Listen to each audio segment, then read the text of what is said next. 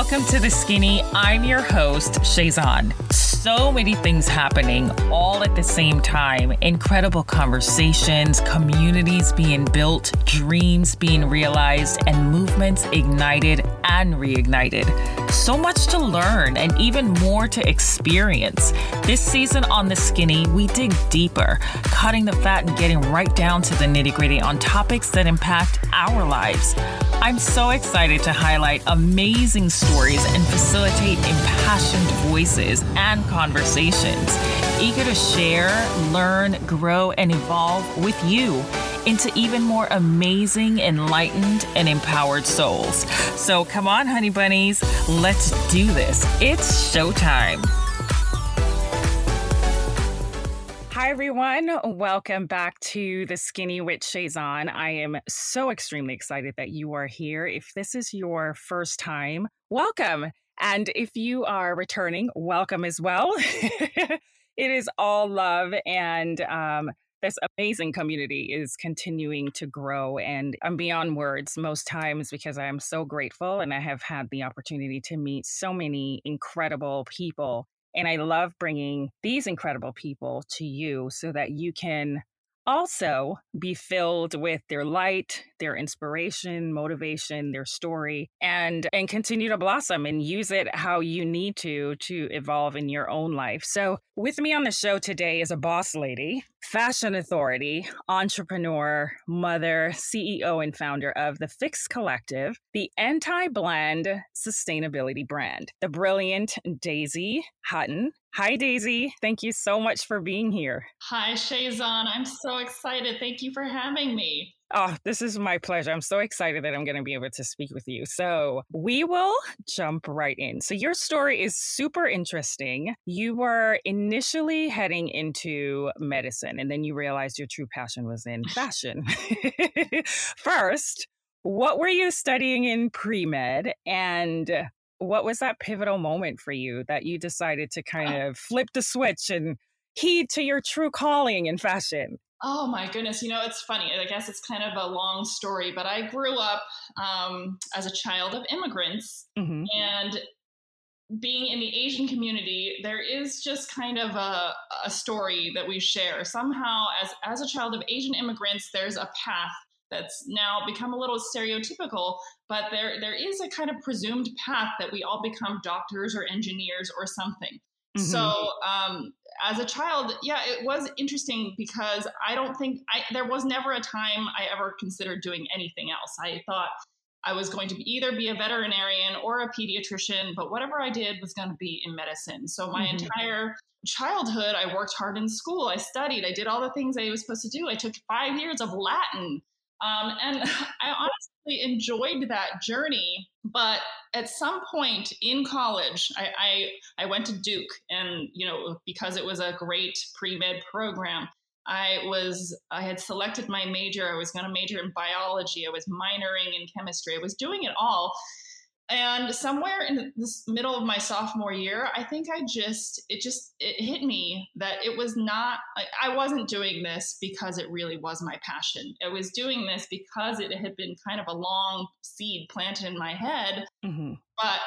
And this is going to sound silly, but I quickly realized after 2 years of studying in college and pulling all-nighters that this was not the lifestyle for me. So much that I didn't think medicine was interesting, but I needed to sleep. And I was already so tired after 2 years of college, of cramming. I know that if I had gone into that residency lifestyle of having to full 48-hour shifts learning, I would have killed somebody. I would not have been happy, and I would not have been fulfilling anybody's dream. Mm-hmm.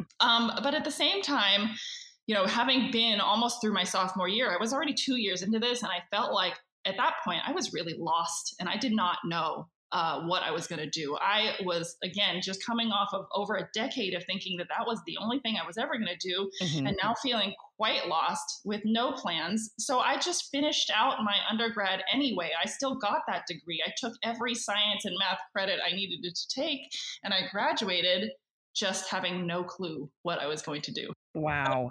So you graduated and you have your degree in bio and chem, did you at any point when you were thinking, okay, I don't want to do this, did you ever talk to your parents about it, your family, about how you were feeling? I think I told them that I was not going to go to medical school, and they were okay with that. They just Hmm. wanted me to have some sort of plan, right? Right. I graduate with a lot of college debt and have no plan. Hmm. And for me, I don't know. I never, I really didn't know what I was going to do. So Hmm. the crazy side story then was that I was in a sorority in college, and I Hmm. happened to be very involved with that. And luckily, the sorority offered me a job where I could travel for them as a consultant and Hmm. visit different sorority chapters. I don't think I told you any of this in the bio. No. I love this. I love it. That's fine. So luckily, yeah, it was only a 1 year job, but it was kind of that perfect thing to fill in the gap for a year. Hmm. So myself and 9 other women from my sorority from all around the country, we got to visit different chapters. I was in Delta Gamma. I don't know if that's relevant. I was just about to ask you what sorority was it? Yes. Okay. So we have over 100 chapters through America and Canada. And so in 2000, I got to visit, I don't know how many, we were all over, but my job was to kind of fly from one chapter to another chapter. And we would just visit with these women and kind of Hmm. guide them on the right path. But it also was really eye opening for me because it was on that journey that I got to visit all these other college campuses and kind of Mm. experience a different thing. Because again, going to Duke, most students there are kind of on very similar paths. They're not going to be in engineering or lawyers or doctors. Like, they're going to business. They have a plan. Mhm.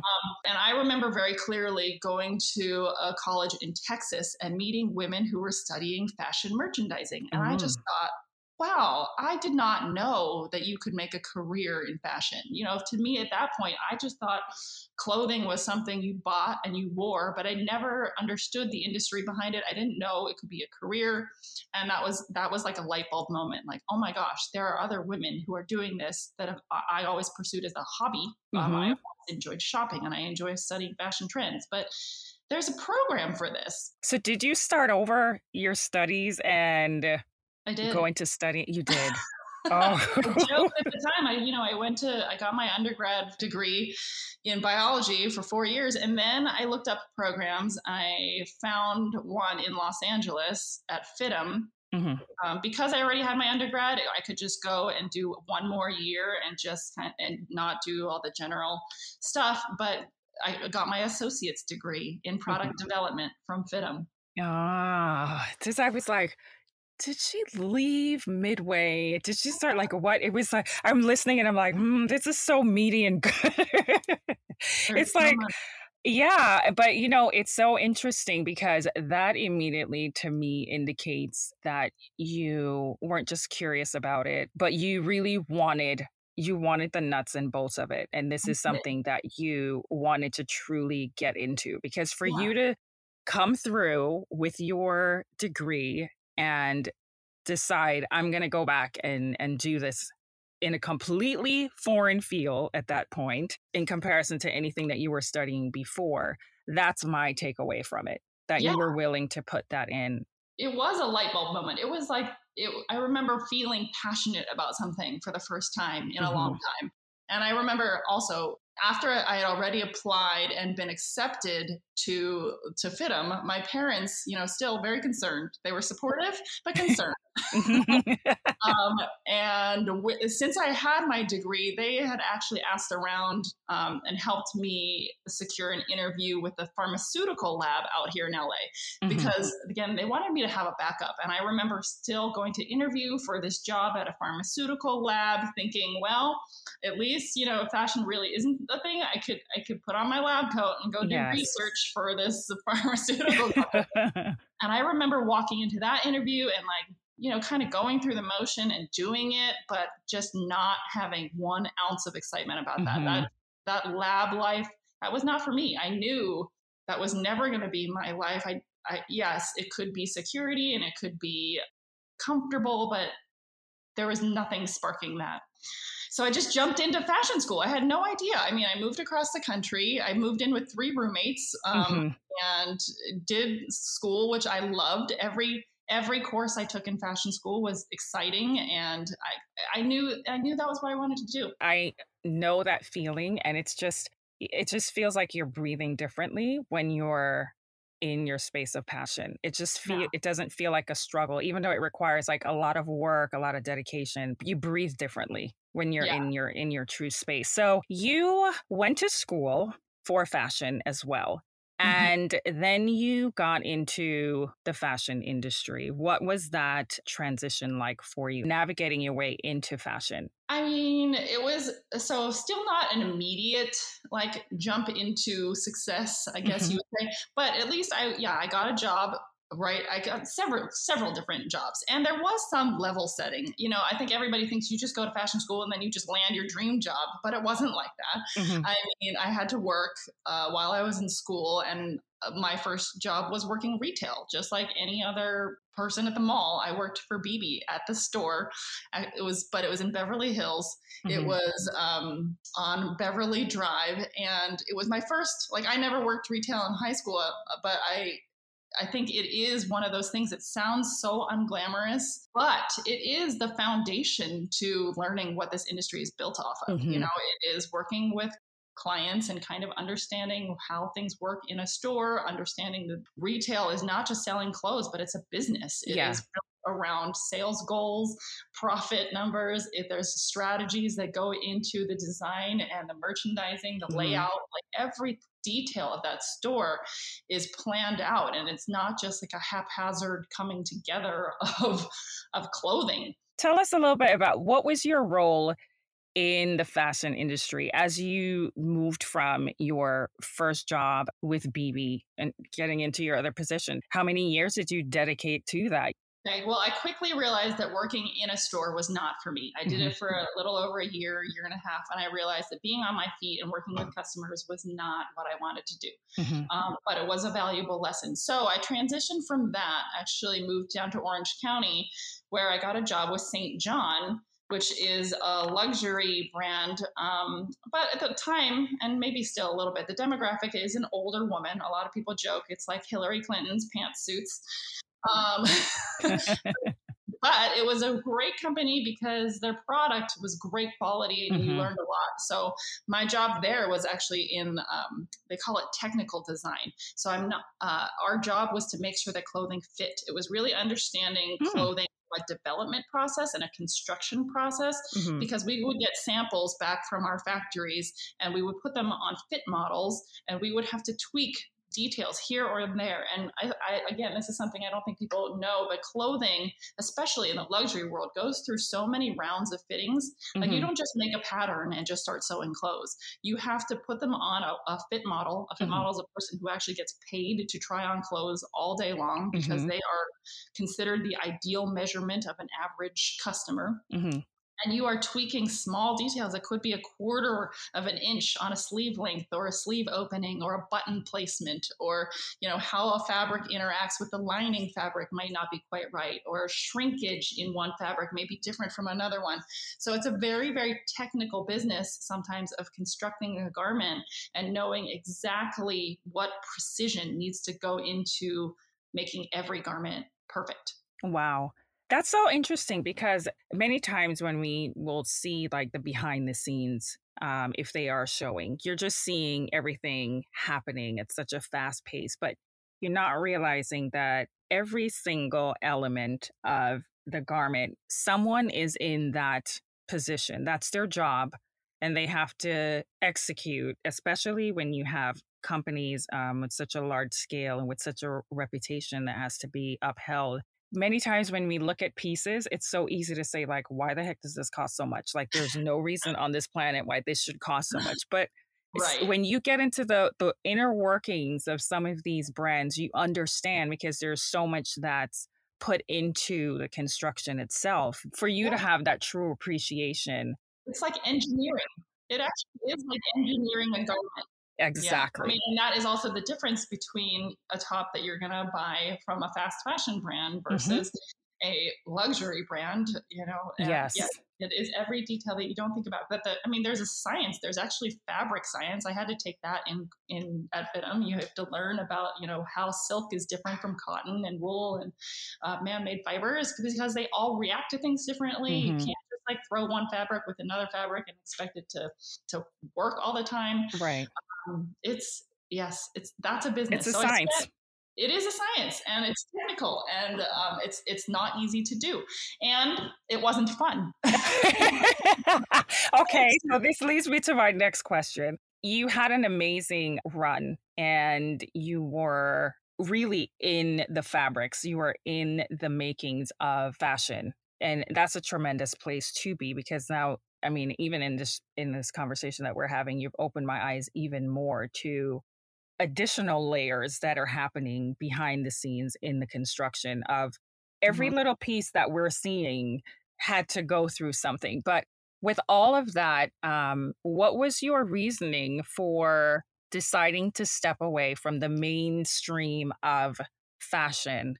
After the technical design Uh job, huh. which I did for St. John for about a year, and then I moved back to LA. Part of it was I didn't want to live in Orange County anymore, too.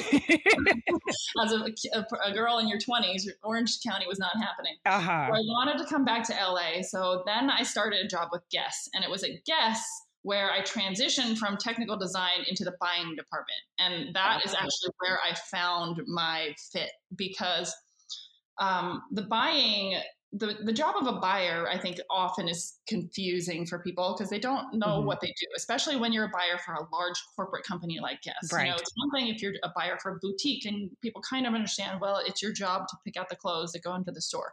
But large corporations also, they have a design team, but they also have a buying team because the buyers are the ones who control the business side. Hmm. Um, and I quickly realized this was the perfect fit for me because buyers are kind of a balance of being right brained and left brained. You have Hmm. your creative outlets in that you get to work with the design team, you get to participate in the creative process, but you are also running the business. You are in control of the numbers. You are responsible for hitting the numbers Hmm. for you know deciding, if you're the tops buyer, you get to decide what tops go into the store. You decide what colors we're going to offer them and then how to buy those colors. Like, are you going to stand for, black is probably your number one selling color, but you also want to buy this top in red, but also green, Hmm. depending on the season and the design. So it's all really, it was energizing for me to be able to be creatively involved, but Hmm. I also know I'm not a true designer. Like, I would never want to be 100% on just the creative process. Hmm.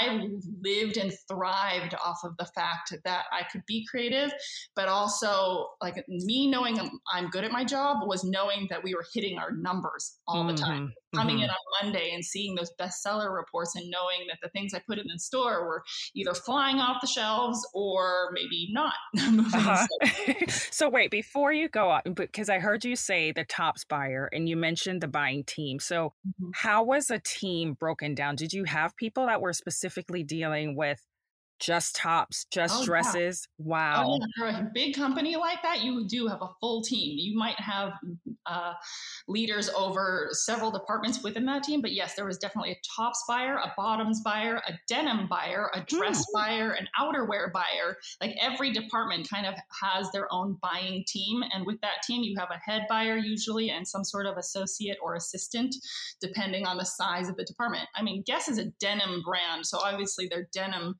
is going to be the largest featured Hmm. department or focus of department, but every department has a team and those team members have to work together. So again, if you're the bottoms buyer and the tops buyer, you have to make sure your items go together Yeah. because it's a partnership, and it really is one of those things where it takes every member of the team to make it come together, because if the tops don't go with the bottoms, then you're not selling outfits. Right. And same thing with, like, you can't have your tops compete with the dresses.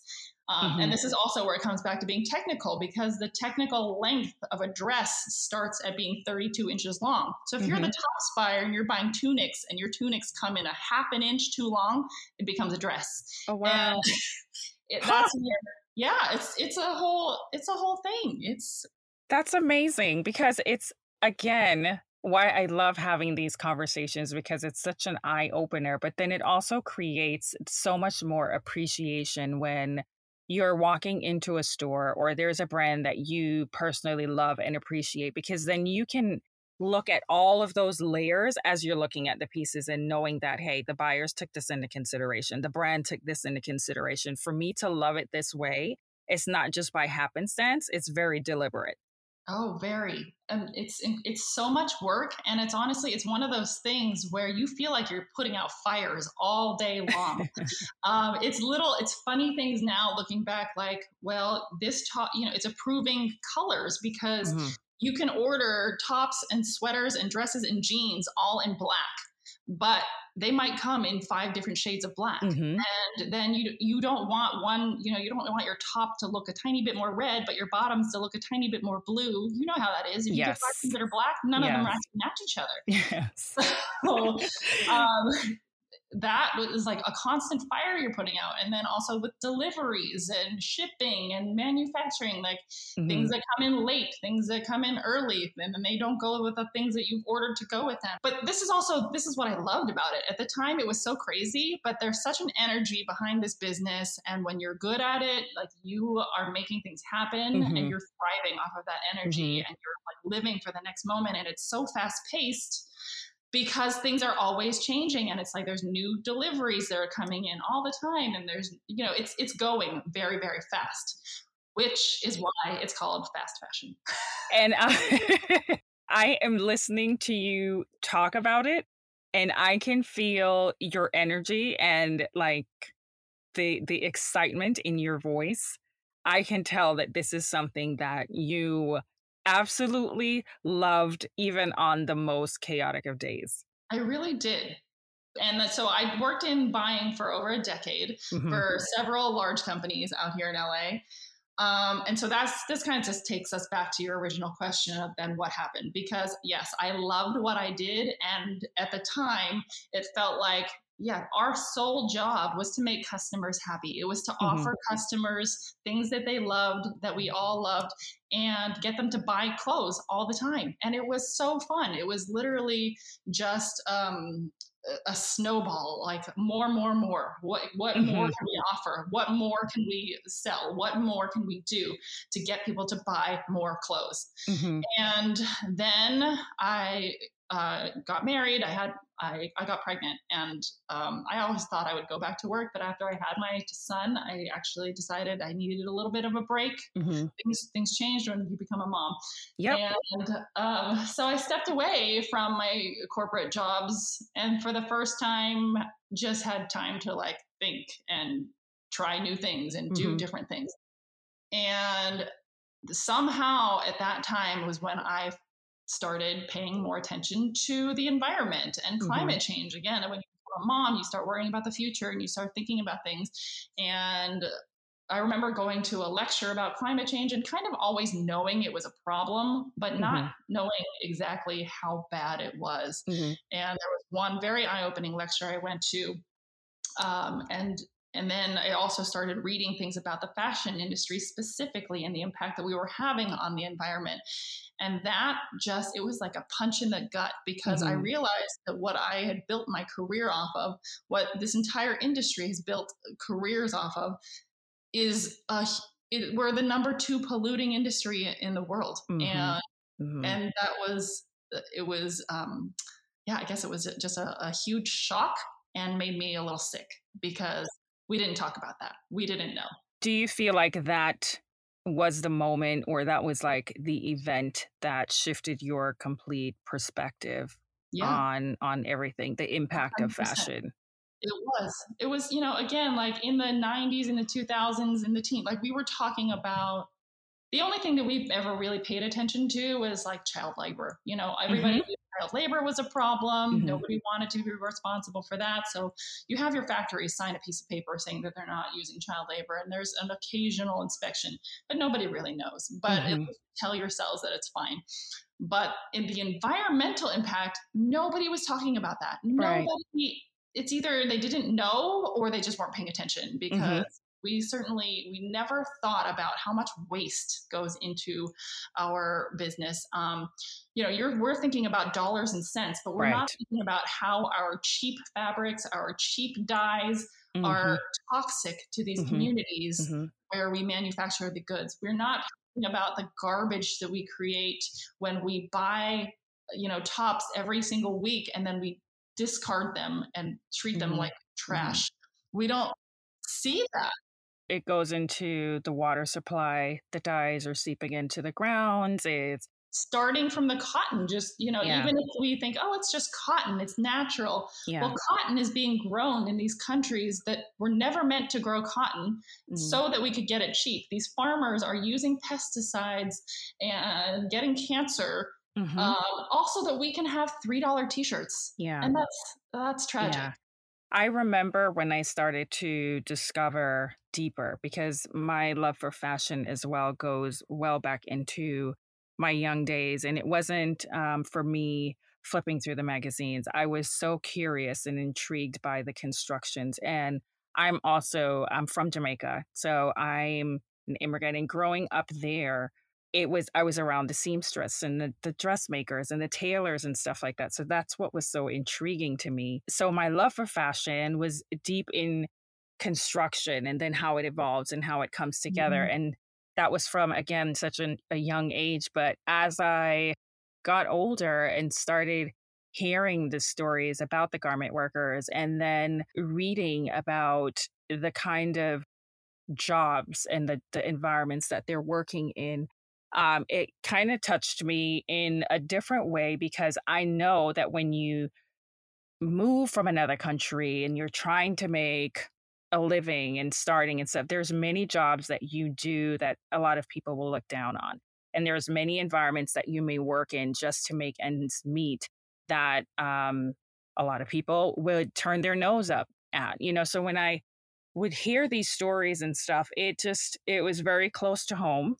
Mhm. And thinking that the mothers are out working in unsafe environments, working around on like extremely unhealthy chemicals and for so many hours in the day and still not even making a living wage. Yeah. And so it's that just blew like my whole fashion truck upside down. Where it was like, you just can't turn a blind eye when you hear these things and you're Right. hearing these stories coming from literally the people who are having to go through this and Right. humbly going through it. And this happens in Los Angeles. It's like Yes. people think that unethical labor is just a problem Mhm. of developing countries, but actually, factories in Los Angeles Mhm. regularly get flagged because they are not paying their laborers. It's embarrassing. Yeah. You think made in USA means so much, and sadly, that's just not the truth. When you have that information and that knowledge, then you do end up looking at clothes differently. For me, that's where it was. Yes, it was such a huge slap in the face. Like, oh my gosh, you are so inconsiderate. And I've always just thought of fashion being a fun thing where I Mhm. can buy what I want to buy, wear what I want to wear, and feel good about it. I mean, that was a 20-year-old, not realistic, very sheltered, um, earlier version of me. Yeah, I feel like these conversations are important because so many people are just going through life, and if fashion and all these things are just not their area of interest, many people don't even know what's going on behind the scenes or don't even have the opportunity to slow down that luxury of slowing down to find out how things are made and what's the process. They're just trying to get by. They're trying to make ends meet. Yep. They're trying to take care of themselves or take care of their families and make it from one day to the next, keeping a roof over their head. So all Yes. of these things are just not even on the table. So it's not a matter of like deliberately turning an eye or turning their head. It's just not information. I mean, here it is that even being inside of fashion and beauty and all that stuff, Mhm. many times the people who are working in there, you are also on this rigorous schedule and just going through and head down doing your job and making sure that things are happening, that a lot of the information you're oblivious to as well because everything is so deliberate as you are working. within the companies and the inner workings within the companies, the mass consumerism that takes place and the, consumer consumption, is this like a training that's a conscious and deliberate consideration that's happening within the fashion industry, like training the consumers on how to think about clothes, treat their clothes, Mhm. buy it, and how to dispose of their clothes so that they can continue buying? Is this attention to the psychology of like a consumer, a deliberate marketing strategy? Absolutely. Yes, because it's all about business, right? It's Yeah. people who are focusing on the now. They're not thinking about long term. They're thinking about profits right now. They're thinking about how can I grow my business? How can I be more profitable? How can I, just make more money? And Mhm. just it's not just the fashion industry, of course. I think that's just like the economy Yeah. and people in general. There is, I think, always something about focusing on now, but Mhm. the fact is, we can't be that selfish. We have to plan for the future. Mhm. We are not, or, we can't be that selfish. We just need to think about what we're doing on every level. And I Mhm. talk about being a conscious consumer a lot, and it's not just about your clothing. It's being conscious of your food and your Mhm. interactions with people and Yeah. your every choice you make in your life, um, so that we can make this world better, because Mhm. isn't that really, shouldn't that be our responsibility? World Yes. a better place for the next generation? Yeah. And the thing is that, again, now we have, sometimes I joke around, I'm like, we have the internets and we have the Googles and we have the Yes. the easy access to information. Information is really in our palms every day in our Yeah. phone. And so now I think with it being so much more accessible, if our interest is piqued enough and our heart is tugged on enough, there's so much information that we can find out. And then there's also the great plus is that there's also so much information as to how we personally can start to make changes or adjustments, or just open up our eyes more and more to what's going on. It's just little by little. Like I always say, it's not about perfection, it's about progress, and it's not Yes. about judgment, it's about support. So it's like supporting each other as we're going through our journey and not having judgment that you're like way down the road on your sustainability path and this person's just Yes. starting. You know what I mean? Everybody Exactly.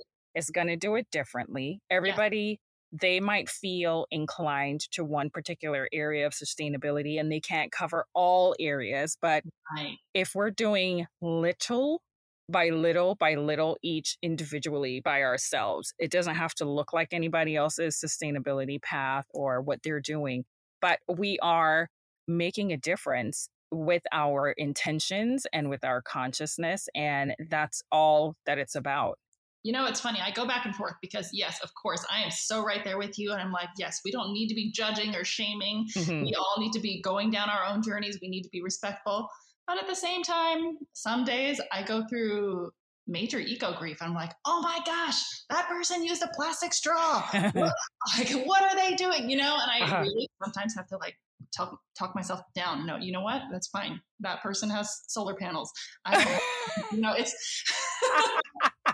I have to remind myself because I do. Otherwise, I panic sometimes. I get into, and I think a lot of people go through eco grief. Like, we're just so worried every time we see a news article that's saying we only Yes. have 10 years left to make a difference. You're like, Yes. oh my God, we need to shut down everything. And Hmm. it's easy to get on a bender like that.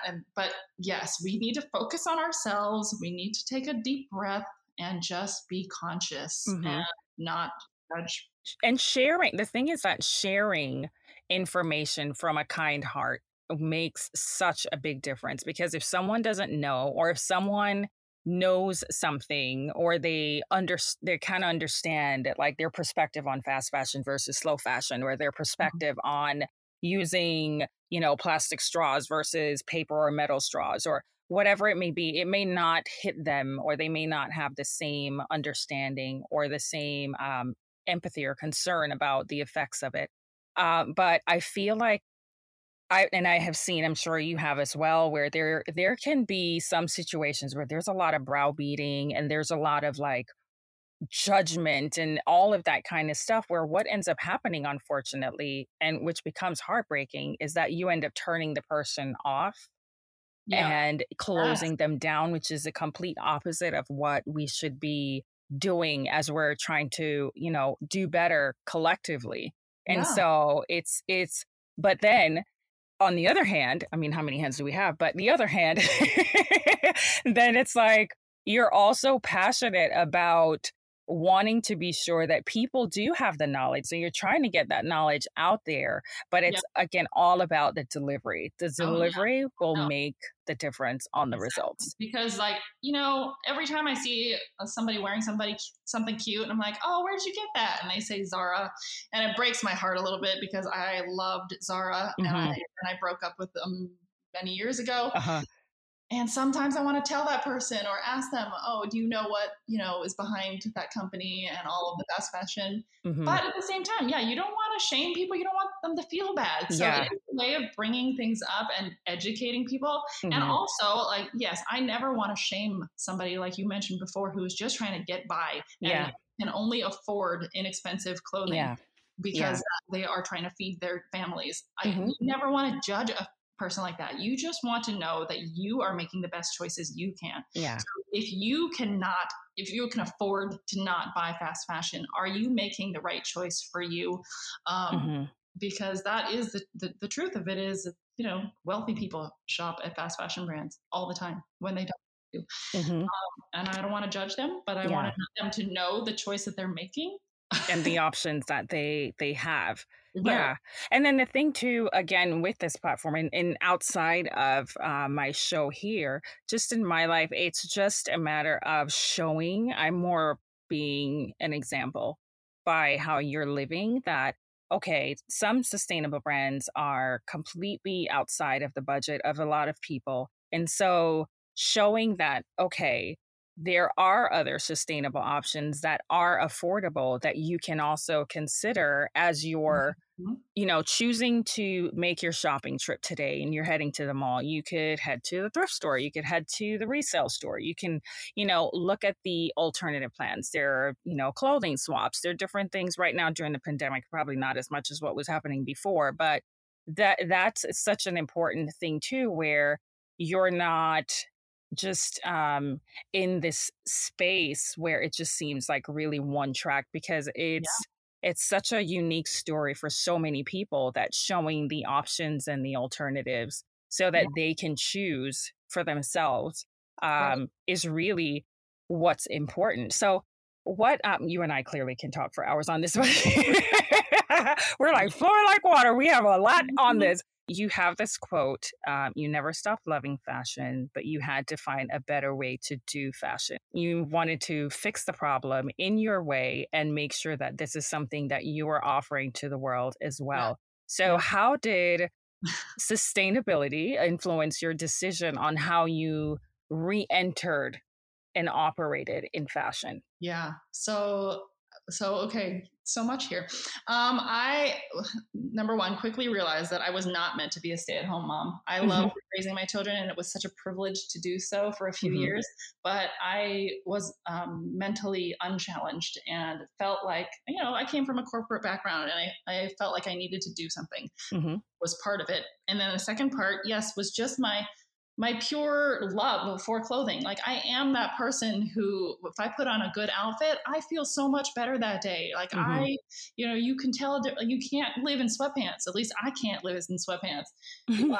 So I love what clothing can do for a person. I Hmm. think that every woman deserves to feel her best, and like it makes me so happy when I can dress a person and they just walk out looking and feeling great. Hmm. So I understand what positives clothing can do for us. Yeah. And that involves having change. Like, fashion is an art; it is changing. The trends exist for a reason. It breathes new life into our homes. Hmm. I just think there's a better way to do it. Instead of buying clothes all the time and disposing of them, I started renting my clothes a while back Hmm. for starting with special events, and then eventually just starting to rent them for my daily everyday needs. For Hmm. for work meetings, for whatever. And I just thought this makes so much sense because I can get everything I want from these clothes. I wear them a few times and I give them back. And then I get new things. Other people get to wear those clothes. And logically, it just made sense. Mm-hmm. So I thought, well, yes, there are, of course, other big rental businesses out there, but there's not a niche rental business here in Los Angeles Mm-hmm. where, because part of renting, I think, is hard when people don't know what they like. They don't know what's going to fit. You can Mm-hmm. order things online and then they can show up at your house and they don't fit you, or you don't actually like the way it feels. And then you're sending it back, and then you don't feel good, and you're also wasting transportation back and forth and Mm-hmm. wasting money. So I thought, what if we had an in-person rental opportunity where people could come, get styled, try on their clothes, make sure that they actually like them, and get the benefits of renting, where you get to experience and experiment with trends and colors. And I thought about this and I thought about this. And the thing is, I'm not naturally an entrepreneur. I've worked for corporations and I'm a great worker, but I Mm-hmm. do not know the first thing about starting my own business. But the idea was there, and I just thought about it for so long that eventually I said I need to at least try. And part of Mm-hmm. it also was having two children at this point and knowing that I wanted to set an example for my son and for my daughter Mm-hmm. that, what, failure is not the end of the world. And honestly, it was kind of a selfish thing for me. I just thought, well, if I could start a business where I could have access to clothing every day, just walk out my door, put on whatever I want that day, Uh-huh. put it back, like how amazing would that be, right? So I talked to a friend and I said, let's do this. Let's start a business. And it was Mm-hmm. crazy. But we thought about it and we came up with this name, the FIXX Collective, Mm-hmm. because that's what we wanted to offer. We wanted to offer women their fashion fix, because I do think sometimes clothing can feel like a drug. It gives you that high when you Yes. feel good, when you get that new thing that makes you feel so good. It gives you that fix, Yeah. and we wanted women to have that.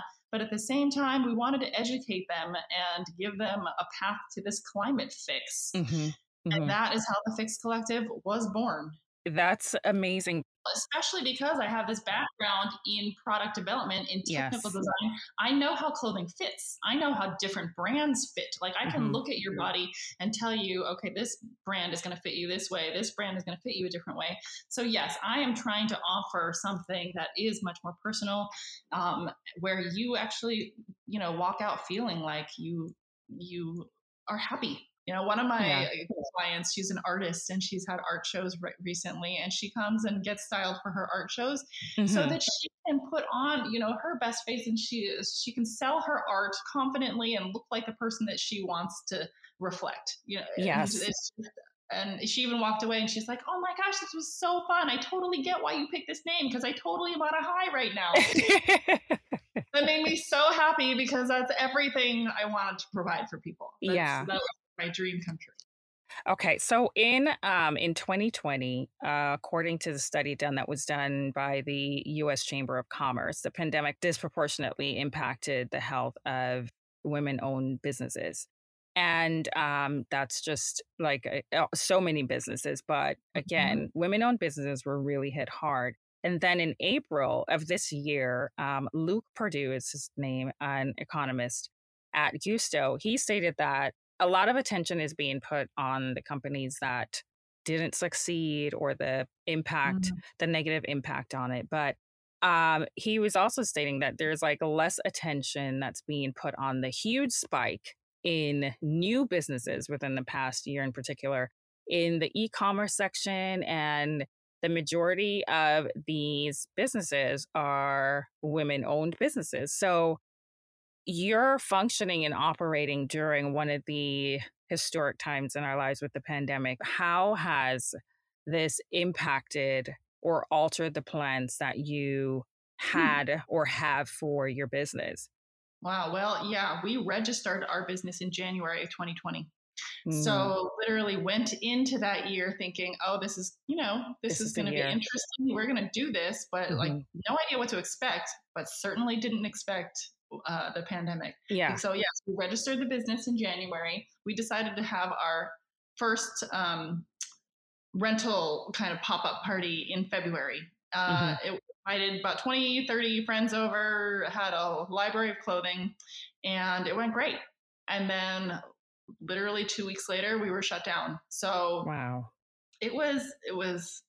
yeah, right? Like still talking Ugh. about it. It's so wild. Like, what the Yeah. heck is it? And it's still going on. Mhm. So obviously it forced us to pivot. Like everybody, that was the Yes. magic word of Yeah. 2020 is pivot. And when nobody has anywhere to go, the idea of renting stuff just didn't make sense. Everybody was in their sweatshirts and just trying to survive and be healthy mentally and physically and everything. Mhm. So, I mean, I try to always see both sides of every situation. And the downtime gave us time to focus. And Mhm. of course, recognizing that we were in a position of privilege, we weren't building this business to feed our families. This was something we were doing for pleasure and for kind of, it was a mission based business. Mhm. So I had the luxury of taking some time. We spent a lot of time trying to build up infrastructure for our e-commerce site.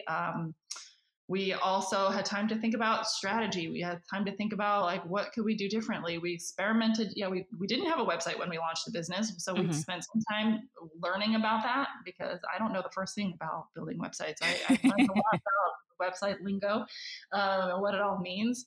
And Mhm. honestly, it hasn't been all great. It's probably been more terrible than great.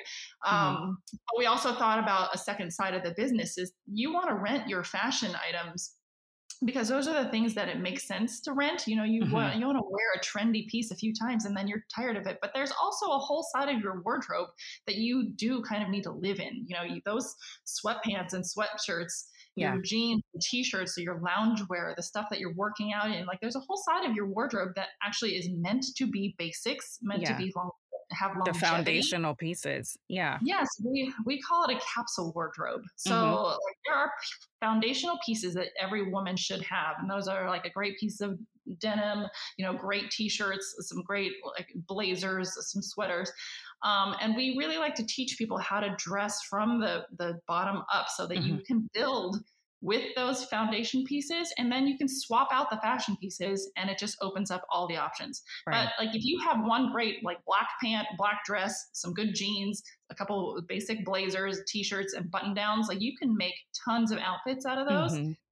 But it's going to Mhm. be a little boring. I mean, not going to lie, you can do a lot with neutrals and staples. And some minimalistic people do great with that. That is Yeah. not who I am, though. I need the color. I need the trends.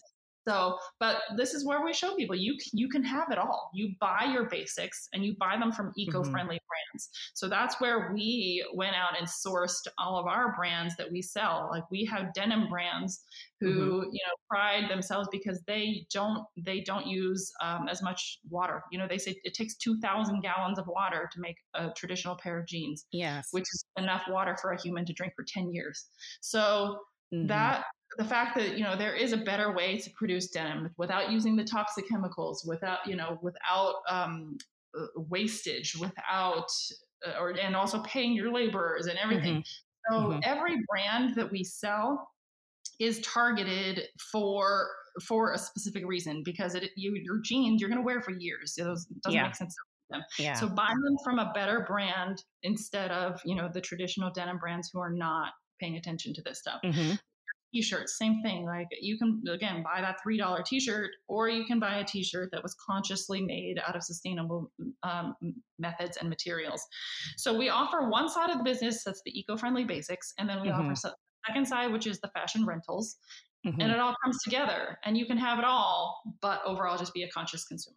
The fun part, this question is I consider this part the fun part, the sourcing. Do you have a specific approach or strategy when you're selecting or, weeding out the kind of style of inventory that you choose for your boutique based on your Yeah, I mean, I clients? guess that's where it comes from the buying experience. When I Mhm. was a buyer, I was regularly going to trade shows and going to LA Market where you meet all of the showrooms and the sales reps and all the brands, and eventually you know most of the people in this business, and that is how I found the brands that I wanted to carry. First of all, the Hmm. brands that I wanted to sell. And then the brands that we rent, it's kind of more of a personal taste thing. It Hmm. comes from my viewpoint as a stylist. It's brands that I know are great quality and great fit. So I would never bring in anything that I don't personally believe in or something I wouldn't personally wear.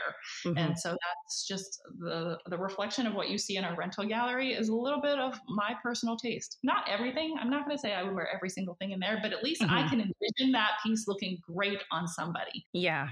Yeah.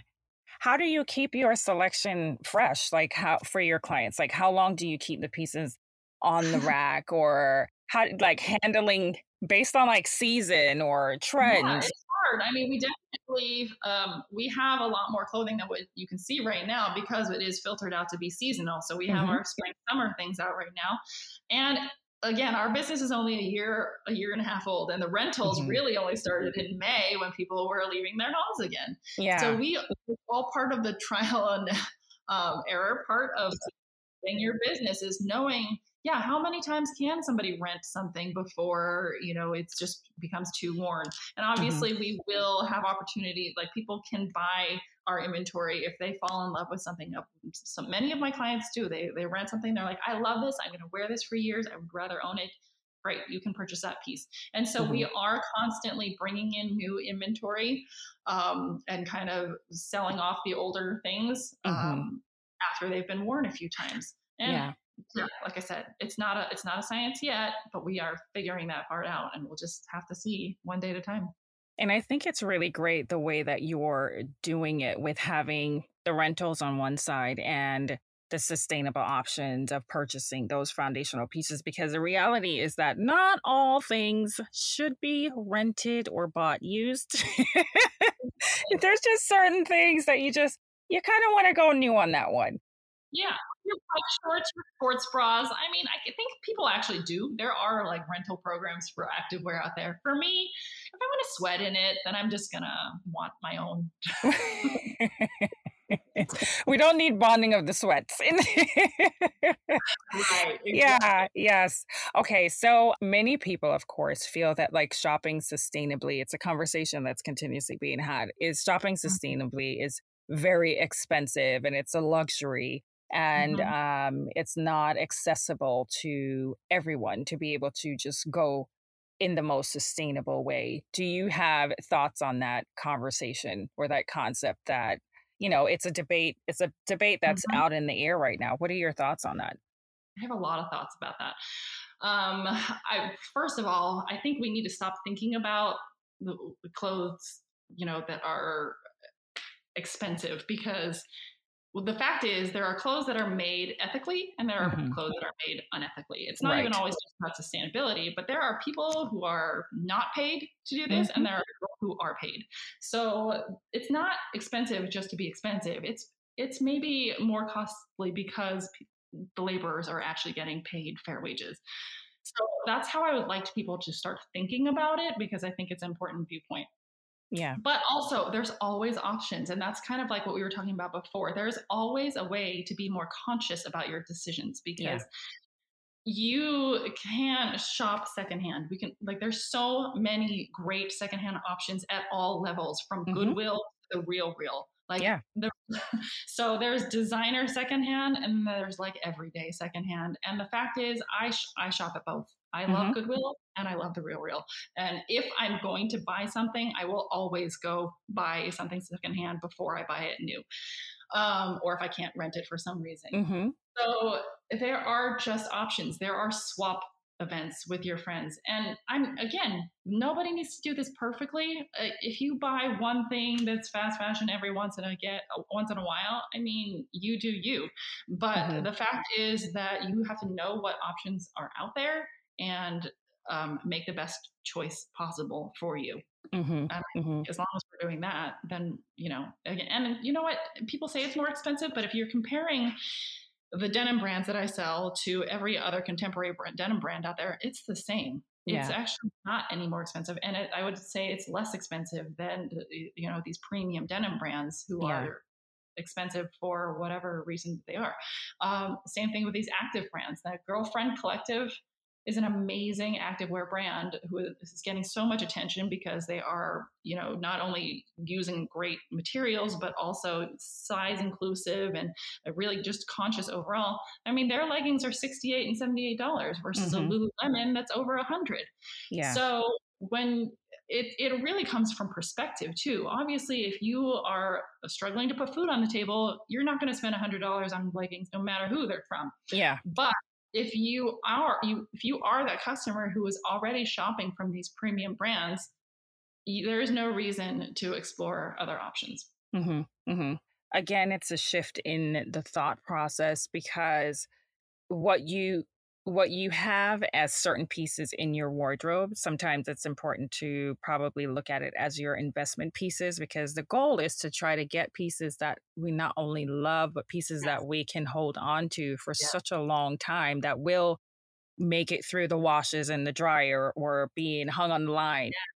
It's a consumer. We have to look at our own consumer behavior. We can't Mhm. put this all on the industry. We Yeah. have to understand as consumers, we have been trained to want all of this new stuff all the time. Mhm. And every time we want to buy something new, let's ask ourselves why. Why do I feel this urge? Is it really Mhm. because I need something new? Is it because I'm depressed about something else and I need to just buy something to make myself happy? Yeah. Is it because I feel like I need to impress this certain person? Mhm. Is it because whatever, like there's so many reasons that we shop where we maybe don't need to shop. And Yeah. that's where the consciousness comes in. It's, looking at your evening habits. Are you the type of person who lays in bed and scrolls through Instagram and just like responds to every ad you see? Or sale alert? It's, if you're Yeah. going to buy something on sale, ask yourself, do you really need that item or are you just buying it because it's on sale? Mhm. And this whole revenge shopping, in May life started to open up again and people were Uh-huh. talking about how we haven't shopped in so long and this whole revenge shopping culture, we were going to come back Uh-huh. in full force. That's terrifying to me Yeah. because we But don't you're not shop out of revenge. probably not the most the most Right. intentional. Well, you may be intentional about your revenge, but it might not be the most conscious and responsible way of Right. going about anything. But I strongly believe in the psychology of fashion and how fashion impacts people and how people use fashion to make them feel a certain way, just the same way that, wearing certain things can make them feel a certain way. I feel like the buying process of fashion makes people feel a certain way in that moment. And I think that, that ties into a lot of people's The buying fix. habits. That's the chemical high that you get. You're like, oh my Exactly. God, I just scored this thing and it was Yeah. Yeah. $2. hmm It's the slowdown. It's the slowdown, not only in how we're spending, but it's the slowing down on how we're thinking about the pieces that we want to purchase in that Yeah. moment that we are purchasing them. So tell me, what have you fallen in love with the most about your business so far? Oh, oh my gosh. Well, it's again for me, it's making people feel good. Hmm. So it's when people come in, when women come in and they want, they're going to go on a trip or they're just maybe have a special event and they just don't know what to wear. And also when they take chances. I Hmm. love, people get so stuck in their ways with clothing and what Hmm. they think looks good on them. And I love being able to kind of force somebody to try something new.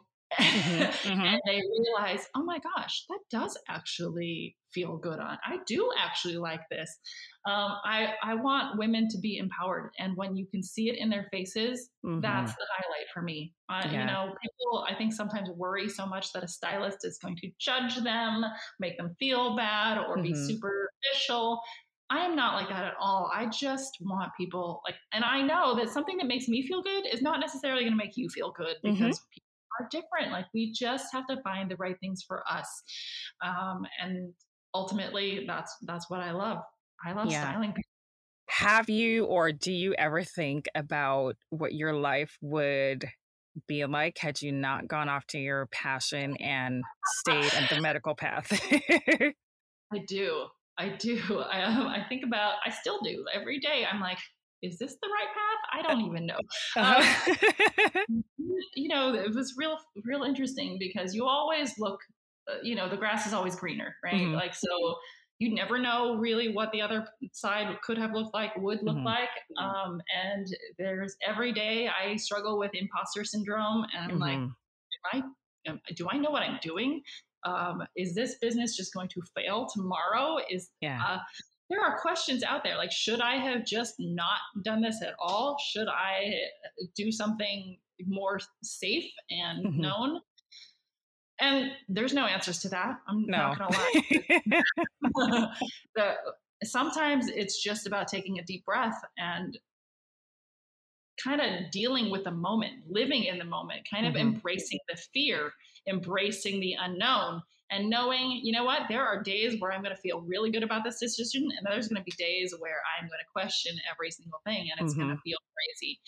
Yeah, um, and it's being prepared. Yeah, not all days are going to be great. They say like if you pursue your passion, then it doesn't feel like work. I mean, yeah. that's not true.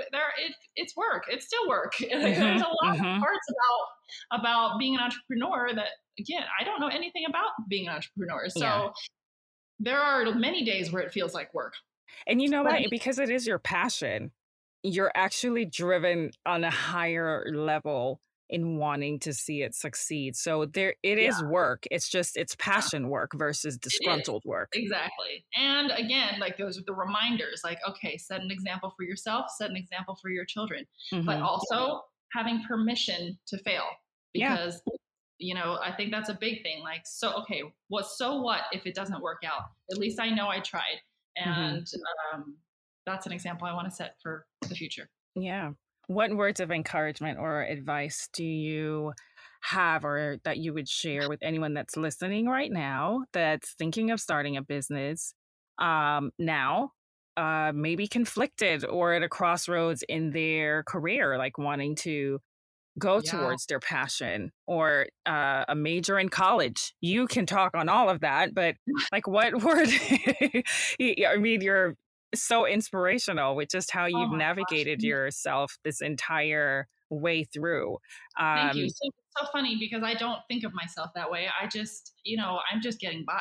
I think we're mhm. all just getting by, Yeah. and that's okay. I think that's the huge thing, is you don't have to have it all figured out.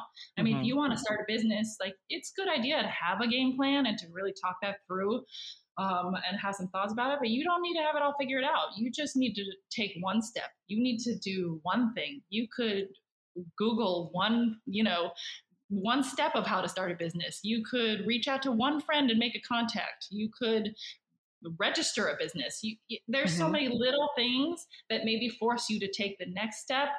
And that's all we can do in life. You don't Yeah. have to have it all figured out at the beginning. And I think that's the biggest takeaway for whatever age you are, 12, 18, 25, or 42, 50. I don't, Yeah. what a, there's no end in sight. None of us can know what the future is going to bring. So don't worry about that. But so find yourself a good support network. Like, have good friends, have people who are going to be in your corner and talk you off a ledge. What would you like to see the FIXX Collective doing for the fashion industry in about 5 years? Let's say 5 years. Well, again, I think we're kind of redefining this approach, by educating people differently about how they can treat their wardrobes, right? Like, Hmm. I really do think that what we offer is different because we have rentals, we have resale, and we have responsible retail, which is what we Hmm. call it. And Hmm. I don't see anybody else in the market really tackling all of those fronts. So I'm just hoping that we can figure it out and scale to the point where we can offer those things regularly. We have a permanent space. We Hmm. have a staff. Right now, it's just me and a couple friends who kind of volunteer their time sometimes, which is fantastic. But I mean, we're just at the beginning. So I am hoping that uh, I'm hoping I can figure it out, Yeah. honestly. And I'm hoping that we can build something permanent where fashion feels like fun, Hmm. but in a much more conscious way. Yeah. Yeah, maybe even multiple branches. I could Hmm. see it being, like, again, because the experience is so personal. It'd be Hmm. great to have multiple locations, and where people can walk in anytime and feel like they can get the service, the styling, and a different selection of clothing.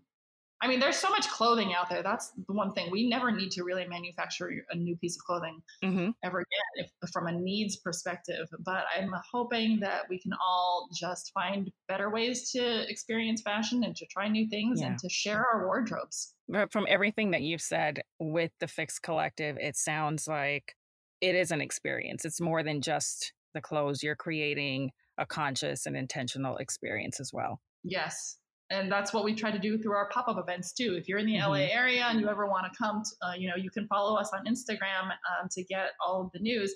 But we make every event kind of special. We always partner with somebody who's in some sort of conscious arena like ours. It's not always fashion. We've had wellness brands come in and offer Reiki sessions or meditation or, like food tastings and wine tastings. Like we really want to make this more than just clothes. We want women to feel good and have different experiences and just kind of make fashion fun.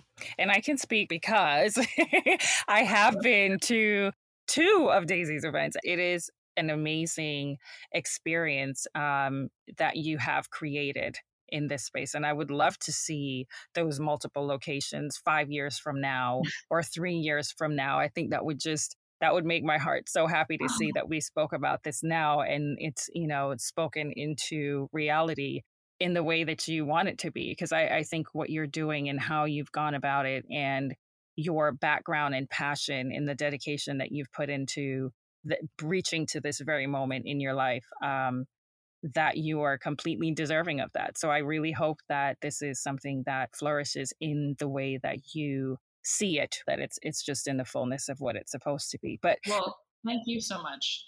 You're welcome.